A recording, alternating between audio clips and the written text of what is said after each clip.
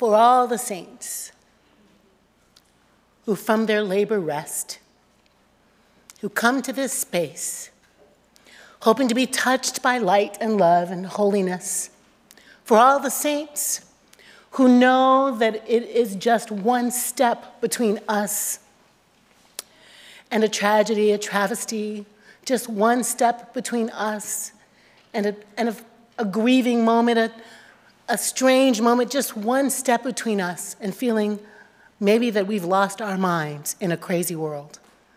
But here we are, together, all of us, leaning on the everlasting arms of the God who loves us, who uses everything in our lives to change us, to transform us. Thanks be to God, saints, for a space to work on becoming whole together. Amen. Amen. I'm kidding. That was a preamble. Will you pray with me, please? God, your word is a lamp unto our feet and a light unto our path. And for all of us gathered in this room and around the screens, we ask that the words of my mouth, the meditations of all of our hearts will be acceptable in your sight. God, our rock and our redeemer. Amen. Amen. I'm emotional, John, after that song. Got me feeling a little, a little emotional there. Friends, today's word comes from the book of Luke. Bless you. It's the story of Zacchaeus. Do you guys remember the Zacchaeus story when you were little? Kids learning? Zacchaeus was a wee little man, and a wee little man was he. He climbed up in the sycamore tree, because the Lord he wanted to see. If you were raised by Quakers or Jews, or Catholics even, you might not know that song. But it was a Protestant camp song about this really strange, wonderful story. Listen. When Jesus entered and walked through Jericho, there was a man there. His name was Zacchaeus, the head tax man and quite rich. He wanted desperately to see Jesus, but the crowd was in his way.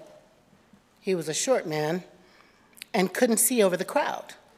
So he ran on ahead and climbed up in a sycamore tree so he could see Jesus when Jesus came by. When Jesus got to the tree, he looked up and said, Zacchaeus, hurry down. Today is my day to be a guest in your house.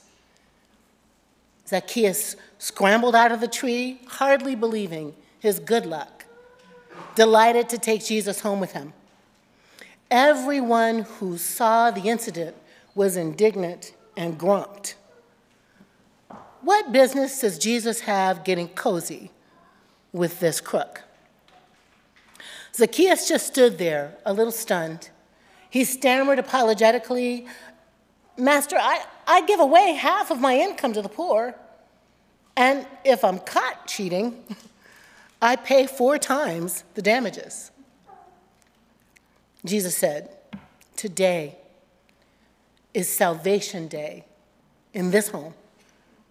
Here he is, Zacchaeus, son of Abraham, for the Son of Man came to find and restore the lost.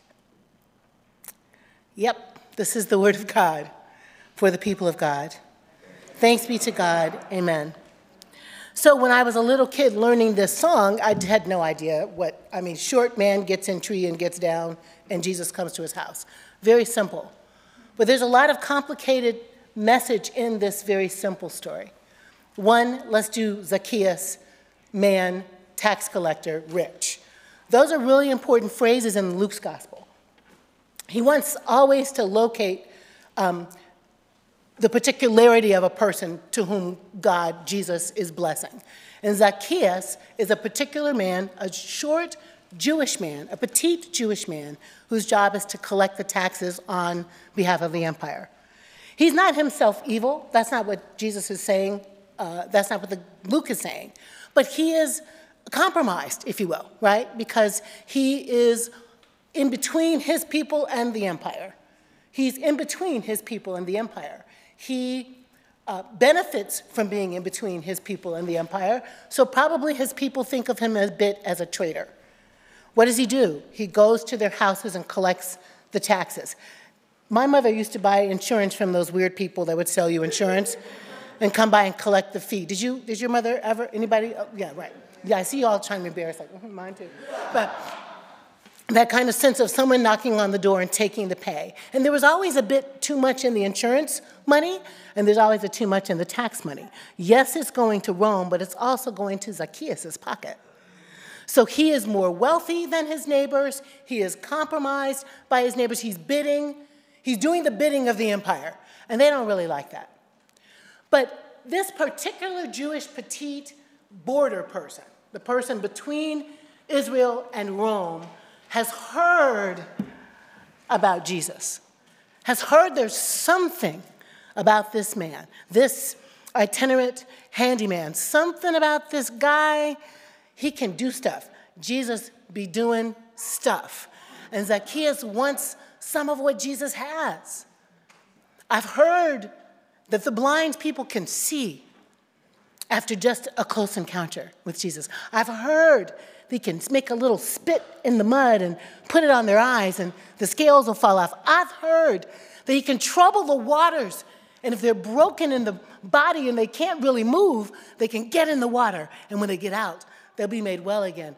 I've heard he's a pretty good fencer with the words, that he can take on the establishment and tell parables that startle them and amaze them and transform them. I want a little bit of what Jesus has got. It's what Zacchaeus is communicating. Petite tax collector on the border runs ahead of all the crowd and climbs up in a tree. That's something a 12-year-old boy might do, an 8-year-old boy might do, but not a dignified tax collecting leader. So he is willing to humiliate himself. He's willing to embarrass himself to get just a little bit of the goodness that he thinks Jesus has to give him. Making a fool out of himself, climbing up this tree like a 12-year-old. Let me just say a couple more things about the text. Y'all know I'm a geek for exegesis lots of times. There's a sense of motion always in Luke's gospel, and there's a sense of motion in this text, a sense of immediacy. The crowd is on the move, Zacchaeus is on the move, but Jesus is on the move. So when I think about what Luke might be trying to do in this text, is what we do here at Middle Church. We're not joining a church, you're joining a what? A movement. This is about movement building. Jesus is on the move, building a movement of love and justice. The crowd is on the move, trying to get in the movement. And Zacchaeus is on the move, trying to figure out what Jesus has that he wants. There's a sense of urgency. And then let me just go back to what I said about him being between Israel and Rome, that Zacchaeus is on the border. Zacchaeus is a border person. He's on the border like Jesus is on the border. Do you remember a couple of weeks ago we preached about Jesus being between, right, being between Samaria and Judea? Jesus lives on the border of African and Semitic. He lives on the border of of handyman and rabbi. And he lives on the border between God and human. Jesus is a border person, and so also is Zacchaeus. And I can't help but wonder when Jesus looks up in the tree if he doesn't recognize a little bit of himself there. The in-between, in-betwixt self. Was there some sense of camaraderie, some sense of recognition, some sense of, oh, you and me too? In my holy imagination, I think that's what's true. Anyway, when Jesus sees Zacchaeus and says, hey, get off the tree and come on down here. I'm coming to your house today. Do you all know that there's an idiom called go climb a tree? These are just the geeky things I find out when I'm doing my exegesis. Go jump in a lake, go fly a kite, go climb a tree. Okay, I'm just throwing that out there. You, not go climb a tree, you come out the tree. You who feel outside, come feel inside. You who might feel dismissed, come get jiggy with me. Come on down at the tree. I'm coming to your house today. Zacchaeus is like, what, me? That feeling of when Calista gets her Academy Award, she'll be like, me, just me, I'm getting the award. That's how Zacchaeus felt, just a little bit like he was getting an Academy Award. Me, it's me. And he has a speech ready because he's excited. Anyway, he comes out of the tree. He has a close encounter with Jesus. And what I think I want to make sure that I highlight about this moment right here is the people in the crowd see Zacchaeus as someone to loathe, scorn, despise, ridicule. Too small to even be seen. Too on the outside of our righteousness, justice, goodness to be a part of us.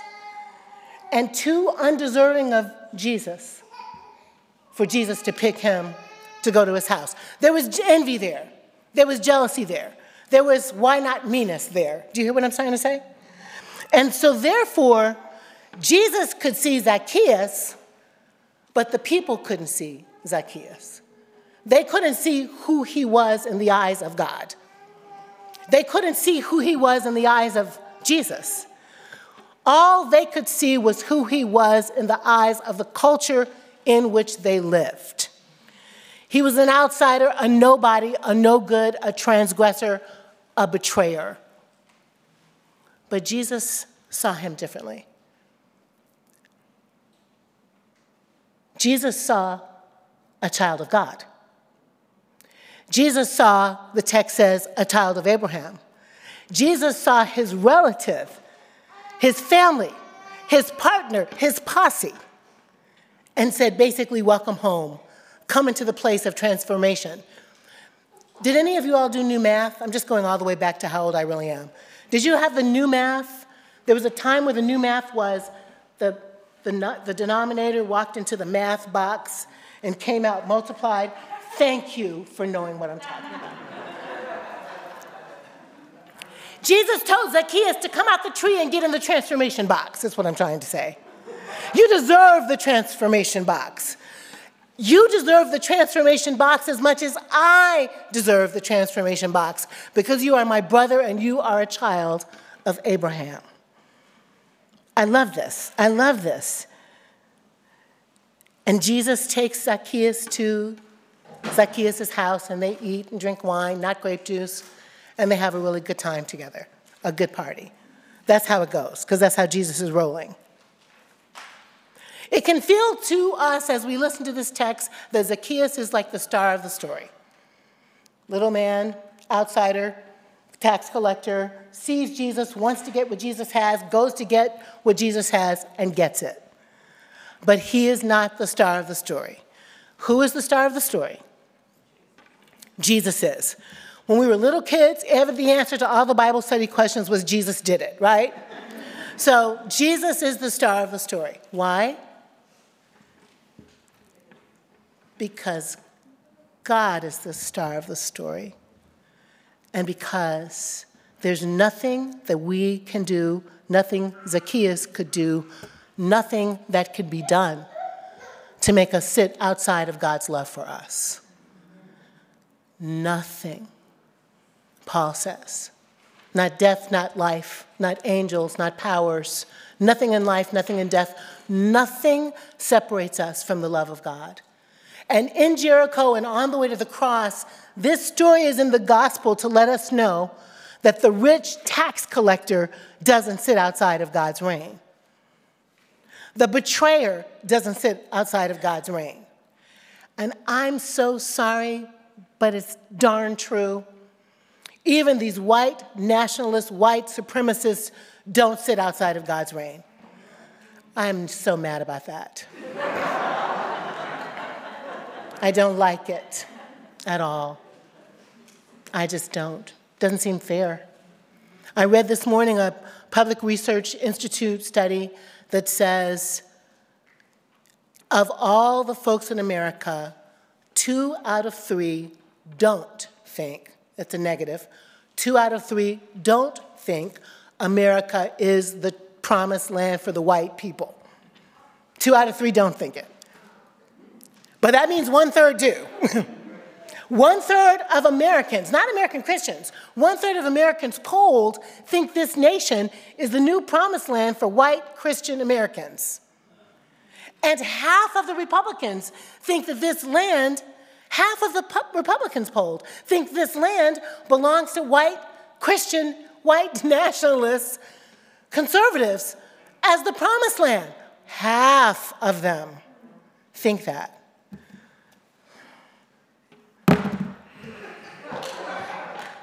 And damn it, even those guys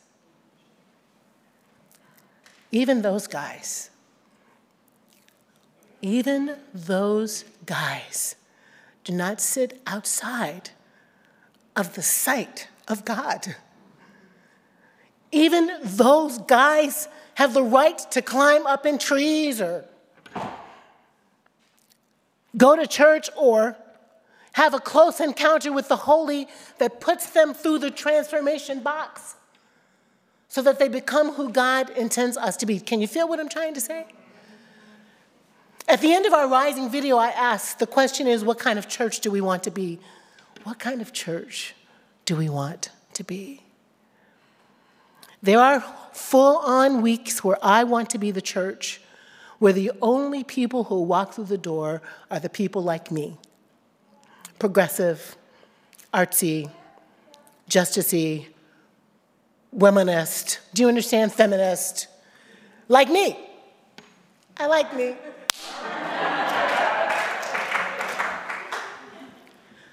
But I'm just wondering, Middle Church, if part of our calling is to help Zacchaeus get out the tree, is it part of our job to help Zacchaeus have a close encounter with Jesus? Is it part of our calling to make sure, no matter how short you are or conservative you are or Republican you are or broken you are or sad or confused or angry or hurting, that all the people can get into the transformation box and have a close encounter with God and have their lives changed? I'm thinking that's our job. Maybe that's why we're called middle. Maybe we're supposed to help people get into the middle, to find a taste of the transforming love that has claimed us. I think that's right. And if that's right, then we got some tactics to change, just a little bit wider aperture, a little bit more forgiveness, a little more grace, a little less strident, just a little less strident, only a little less strident, a little more invitational, because this goodness, this joy, this transformation, this power, this incredibly delightful, amazing system of healing that we've curated here, everybody needs it. Everybody deserves it. Everybody deserves it. No matter how short, no matter how rich, no matter how on the border, no matter whether they feel a part of the other or they feel like this is home. I wonder if we could together curate a laboratory in which God's people are changed for good.